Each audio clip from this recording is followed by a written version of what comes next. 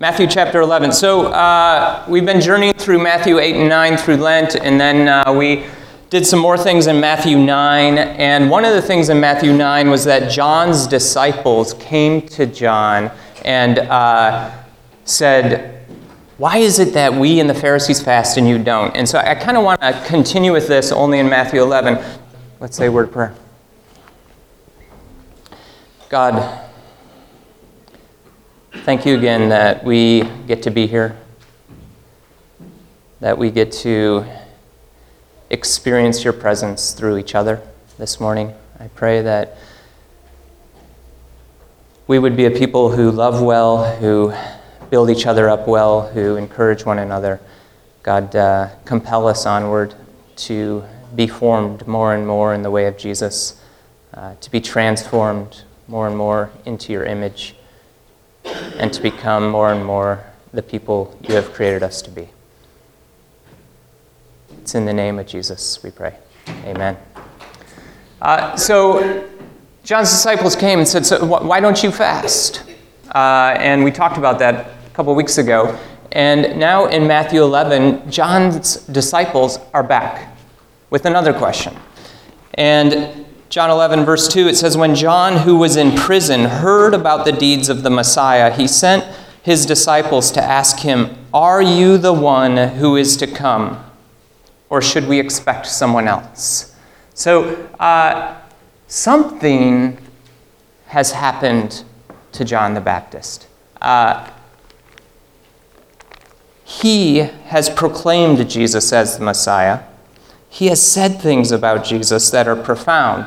In John chapter 1, it says that the next day John, referring to John the Baptist, saw Jesus coming toward him and said, "Look, the Lamb of God that takes away the sin of the world. This is the one I meant when I said, 'A man who comes after me has surpassed me because he was before me.' I myself did not know, but the reason I came baptizing with water was that he might be revealed to Israel. I saw the Spirit come down from heaven as a dove and remain on him," referring to Jesus. "And I myself did not know him, but the one who sent me to baptize with water told me, 'The man on whom you see the Spirit come down and remain is the one who will baptize with the Holy Spirit. I have seen and I testify that this is God's chosen one.'" So early on, right as Jesus' ministry is beginning to kick off, God reveals to John the Baptist, "This is my chosen one." And so John proclaims it. John is passionate about his faith. He is passionate about the calling God has put on his life. He is passionate about this Messiah that God has revealed to him, who happened to be his cousin as well. And so John is proclaiming, "Listen, I'm not the Messiah. He is. He's the one who will heal the world. He is the one who will take away sins. He is the one in whom all our hopes rest. He, Jesus, is the one." But a couple years later, John finds himself in prison. Herod Antipas has put John in prison because John called him out for marrying his brother's wife. John was a threat to Herod, and so Herod wanted to silence John, and he puts him in prison. And so now John is sitting in a prison cell, and he has a lot of time to think in a prison cell. And I can only imagine he's wondering, was I wrong? Was I wrong? Should we look for someone else? John is beginning to wonder if Jesus really is the one. Did I hear God correctly?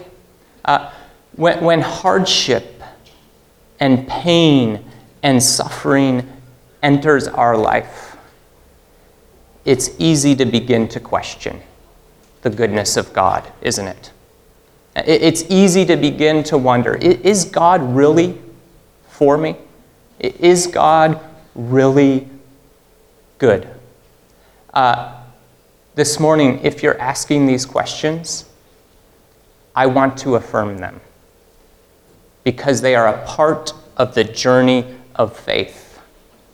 We must question doubt can always lead us back to a stronger faith in the one who came to rescue us. We see this through the scriptures. In the Psalms, just one example, Psalm 13, David says, "How long, Lord, will you forget me forever? How long will you hide your face from me? How long must I wrestle with my thoughts and day after day have sorrow in my heart? How long will my enemy triumph over me? Look on me and answer, Lord my God. Give light to my eyes, or I will sleep in death. And my enemy will say, I have overcome him, and my foes will rejoice when I fall." David's going through hardship. And he's not afraid to question. He's not afraid to ask, how long? John is going through hardship. And he's not afraid to question. The thing I like about John is that in his hardship, he doesn't just sit and stew with his question. What does he do with his question? He takes it to Jesus. He takes it to Jesus. And he says, help me wrestle through this, man. Are you who I thought you were? John's wrestling with expectations. He had certain expectations of the Messiah, and they're not being met. And so now he's wondering, are you really the one who was to come? Because it doesn't seem like it. It doesn't seem like you're doing the sorts of things that I would expect the Messiah to do. So many in first century Palestine at that time were expecting a Messiah to come who would drive out Rome, who would drive out the puppet king Herod, who would establish God's earthly kingdom in a real and physical way. And Jesus isn't doing that. John's like, listen, man, you have time to hang out and feast with tax collectors and sinners while I'm sitting in a prison cell. What is going on here? My disciples came to you and asked why you didn't fast, and you start talking about a wedding party, and you're hanging out with all these people, having a great time. I'm in a prison cell. Where are you? Was I wrong? Are you the one who was to come? Or should I look for someone else? I can have the next slide. The prayer the children let us in. This one's tough, isn't it? How? How does hardship lead us to peace? The Apostle Paul put it differently. He says this: we also glory in our sufferings. Paul was weird. Glory in our sufferings, because we know that suffering produces perseverance. Perseverance, character, and character, hope. And hope does not put us to shame, because God's love has been poured out into our hearts through the Holy Spirit who has been given to us. Just allow yourself to create an image of that right now. God's love being poured out into your heart by the gift of the Holy Spirit. Isn't that a beautiful image? His love is just poured out, and it never stops. It just keeps pouring into you. We're invited to wake up and become aware that that is happening. That the very Spirit of God is being poured through us. God's love poured through us.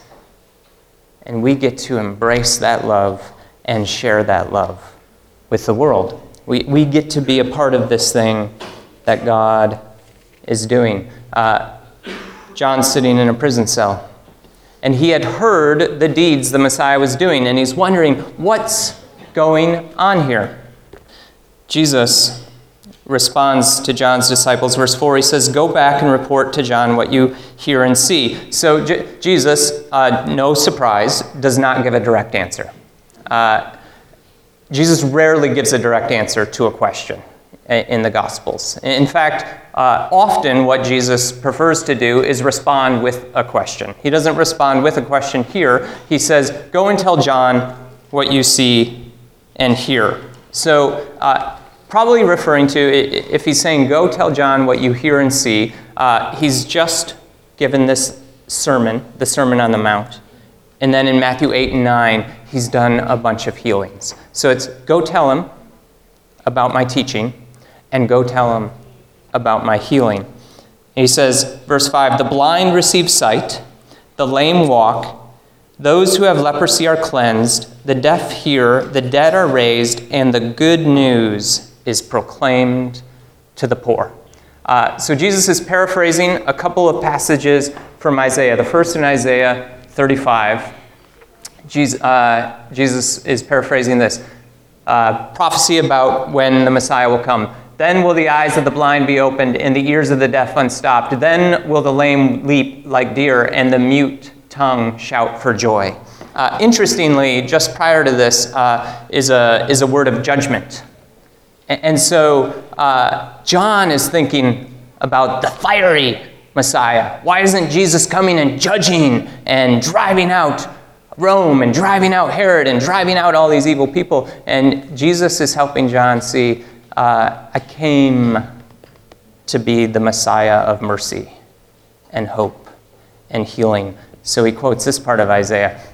He also touches on Isaiah 61. The Spirit of the Sovereign Lord is on me because the Lord has anointed me to proclaim good news to the poor. So Jesus mentions that. This is what's happening. I have come to proclaim good news to the poor, that those who are on the underside of power, I am for them. Those who are being oppressed and beaten down, I am for them. I came to proclaim good news to them. He has sent me to bind up the brokenhearted, to proclaim freedom for the captives and release from darkness for the prisoners. Where is John? He's in prison. What did Jesus not say?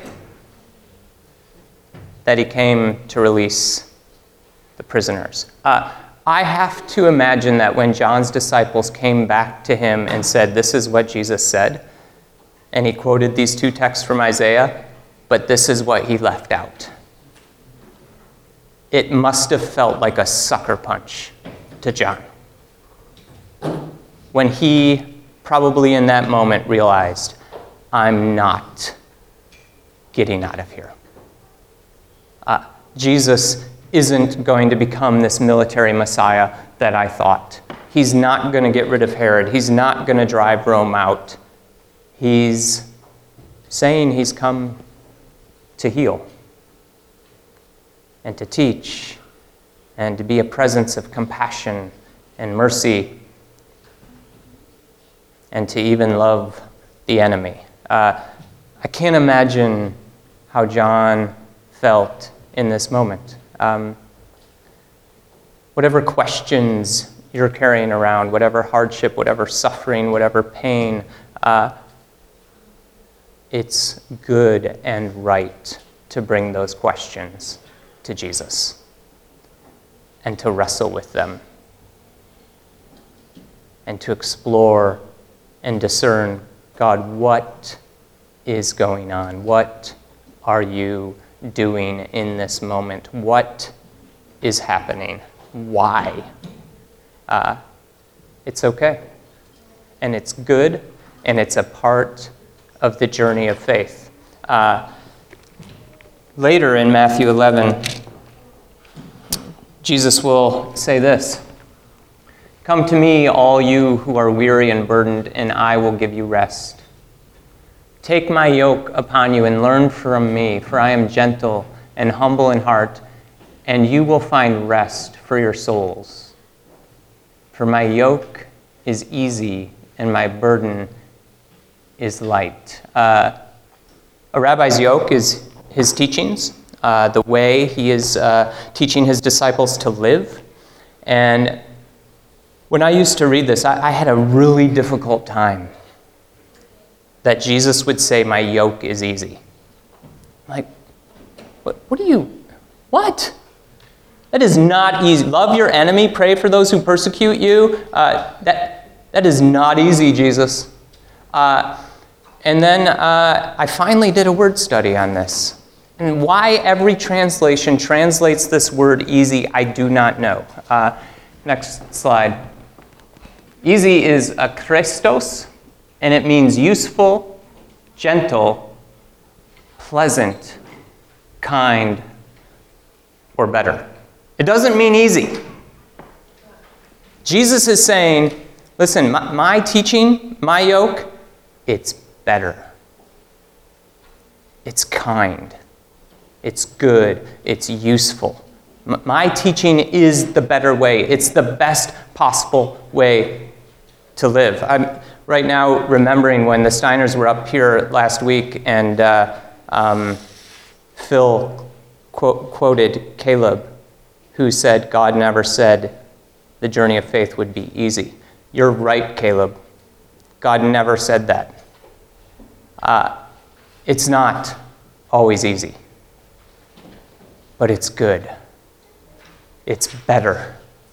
It's the best possible way to live. And Jesus invites us to take that yoke. Let's skip to the last slide. Okay. I love how the Message puts this. Are you tired, worn out, burned out on religion? Come to me. Get away with me and you'll recover your life. I'll show you how to take a real rest. Walk with me and work with me. Watch how I do it. Learn the unforced rhythms of grace. I won't lay anything heavy or ill-fitting on you. Keep company with me, and you'll learn to live freely and lightly.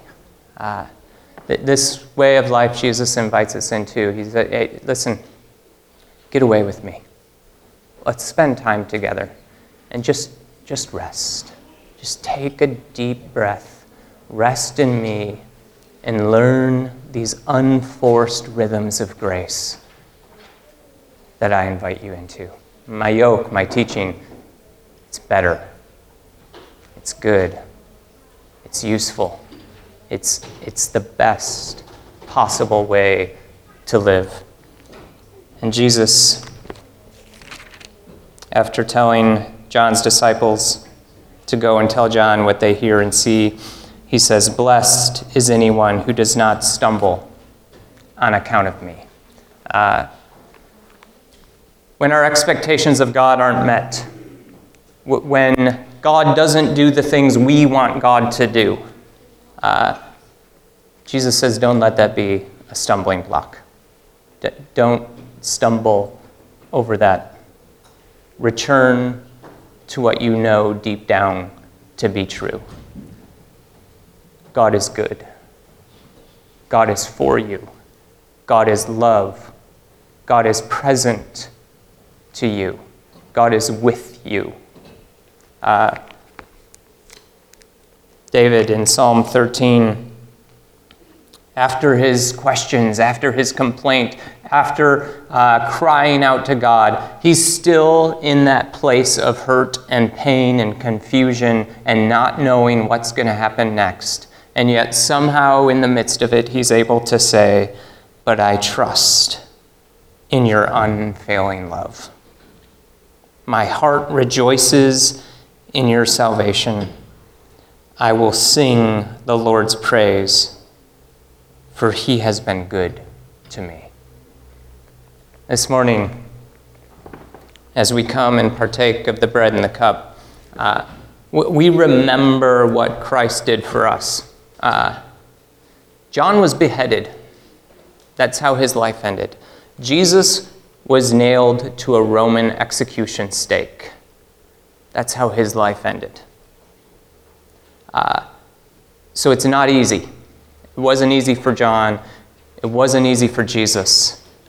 This path that we're invited into, the way of the cross, is not easy, but it's good.